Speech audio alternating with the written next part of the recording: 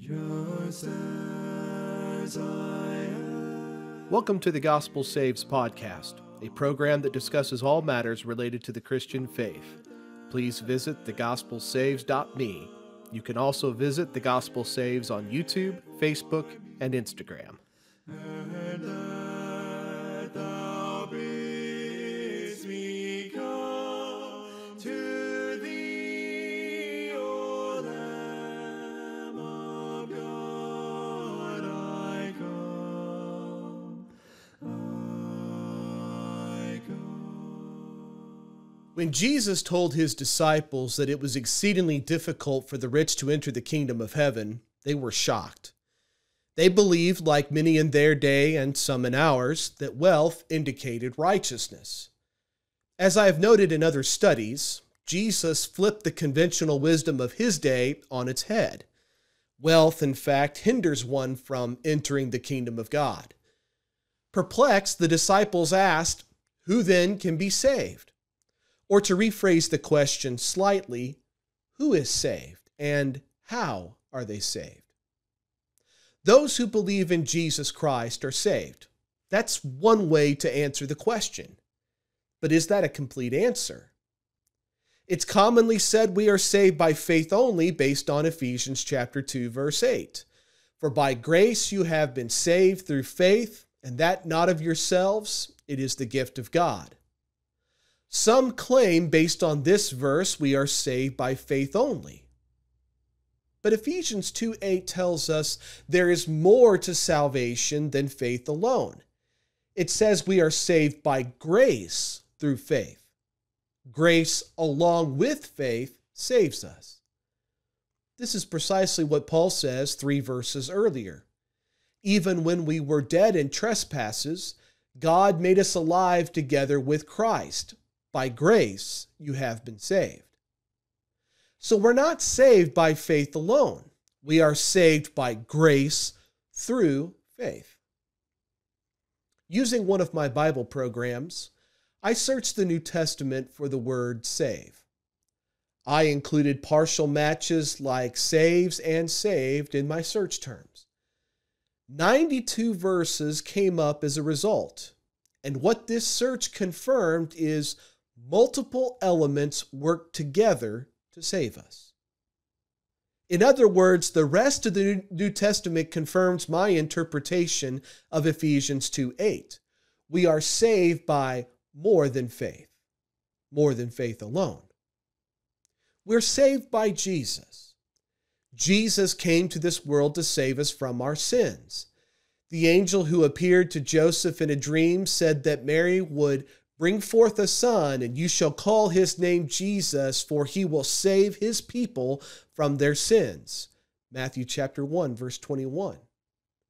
Or as Jesus himself said, for God did not send his son into the world to condemn the world, but that the world through him might be saved. John 3:17. We are saved by Jesus. That was his purpose for coming into the world. Jesus is the grace, mercy, and love of God personified. Jesus is God's gift to us. He is God's grace. And together with God's grace, we are saved by the mercy of God. Not by works of righteousness which we have done, but according to his mercy he saved us, through the washing of regeneration and the renewing of the Holy Spirit. Titus chapter 3, verse 5. And along with God's grace and mercy, we are saved by the love of God demonstrated by Jesus Christ. For God so loved the world that he gave his only begotten Son. We are saved by Jesus, the personification of God's grace, mercy, and love. Because he offered himself on the cross for our sins and was raised from the dead 3 days later, his name saves us. Nor is there salvation in any other, for there is no other name under heaven given among men by which we must be saved. Acts chapter 4, verse 12. We're also saved by the gospel.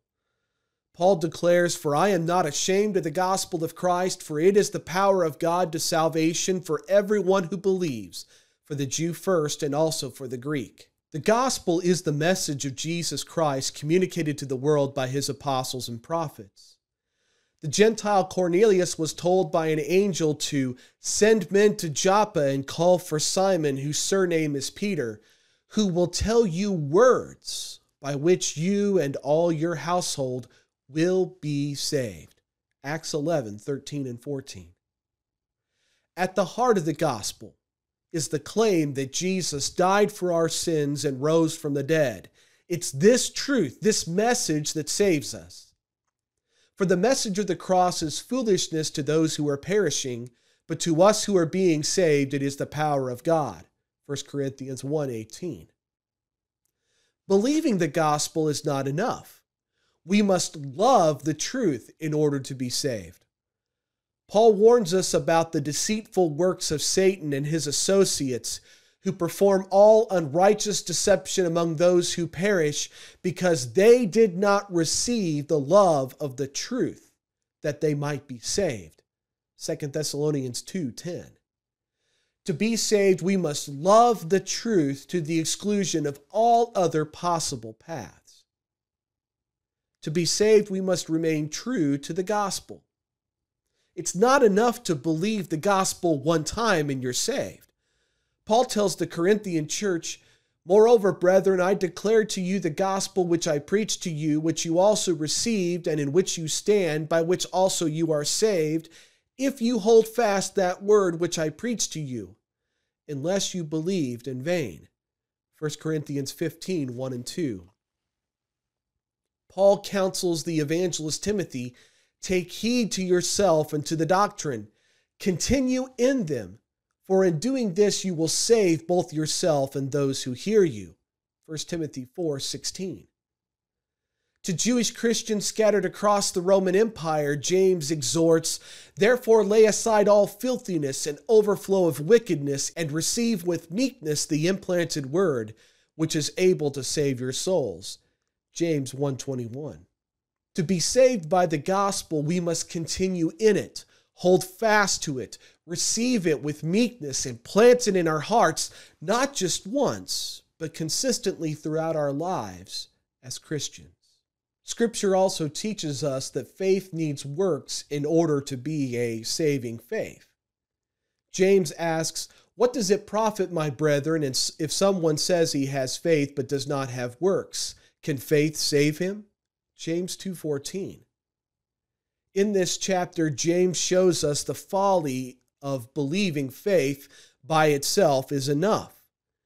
If a fellow Christian is poorly clothed and starving and we do nothing to help them, is our faith enough?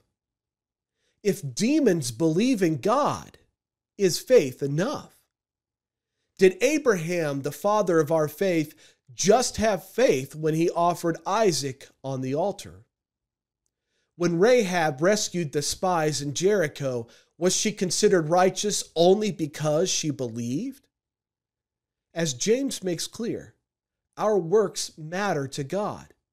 They are a part of making our faith real and consequently are a part of our justification.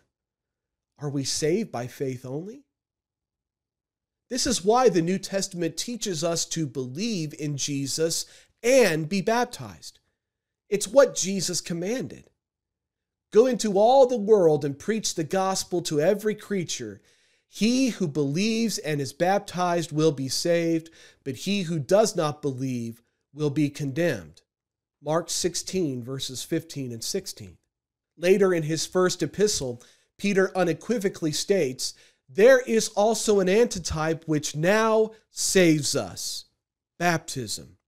Not the removal of the filth of the flesh, but the answer of a good conscience toward God through the resurrection of Jesus Christ." 1 Peter 3:21. To be saved, we must believe and be baptized. So for faith to be a saving faith, faith must have works. Faith alone is not enough. We are also saved by enduring trials. Jesus warns his apostles, "And you will be hated by all for my name's sake. But he who endures to the end will be saved." Matthew 10:22. Jesus promised those Christians who would suffer in the days leading up to Jerusalem's destruction by the Roman Empire. He promised to those Christians, but he who endures to the end shall be saved. Matthew 24:13. James says something similar. Blessed is the man who endures temptation, for when he has been approved, he will receive the crown of life, which the Lord has promised to those who love him. James 1:12. The one who successfully endures temptations will be approved by God. The one who has been approved by God will receive the crown of life from God. Jesus promises this very thing to the church at Smyrna. Do not fear any of those things which you are about to suffer. Indeed, the devil is about to throw some of you into prison, that you may be tested, and you will have tribulation 10 days. Be faithful until death, and I will give you the crown of life. Revelation chapter 2, verse 10. So in order to be saved, I must endure the trials and afflictions of this life by remaining faithful and true to Jesus Christ until I die. To be saved, I must endure. So who is saved and how are they saved? Jesus Christ came to earth to save us from our sins. We are saved by the grace, mercy, and love of God personified by Jesus Christ. By his name, we are saved. We are saved by the gospel, by believing the gospel, by loving the truth more than all other alternatives, and by continuing in the gospel for the remainder of our lives. We are saved by that gospel. Faith needs works in order to be a saving faith. Therefore, faith alone is insufficient. Among the many things we are commanded to do is believe and be baptized. Finally, those who endure until the end of their lives will be saved. So we are saved by much more than faith only. Many different elements work together to save our souls. Thanks for listening to the Gospel Saves podcast. If you found this program useful, please visit thegospelsaves.me to find blogs, videos, and Bible studies. If you enjoyed the music on this podcast, please visit acapeldridge.com.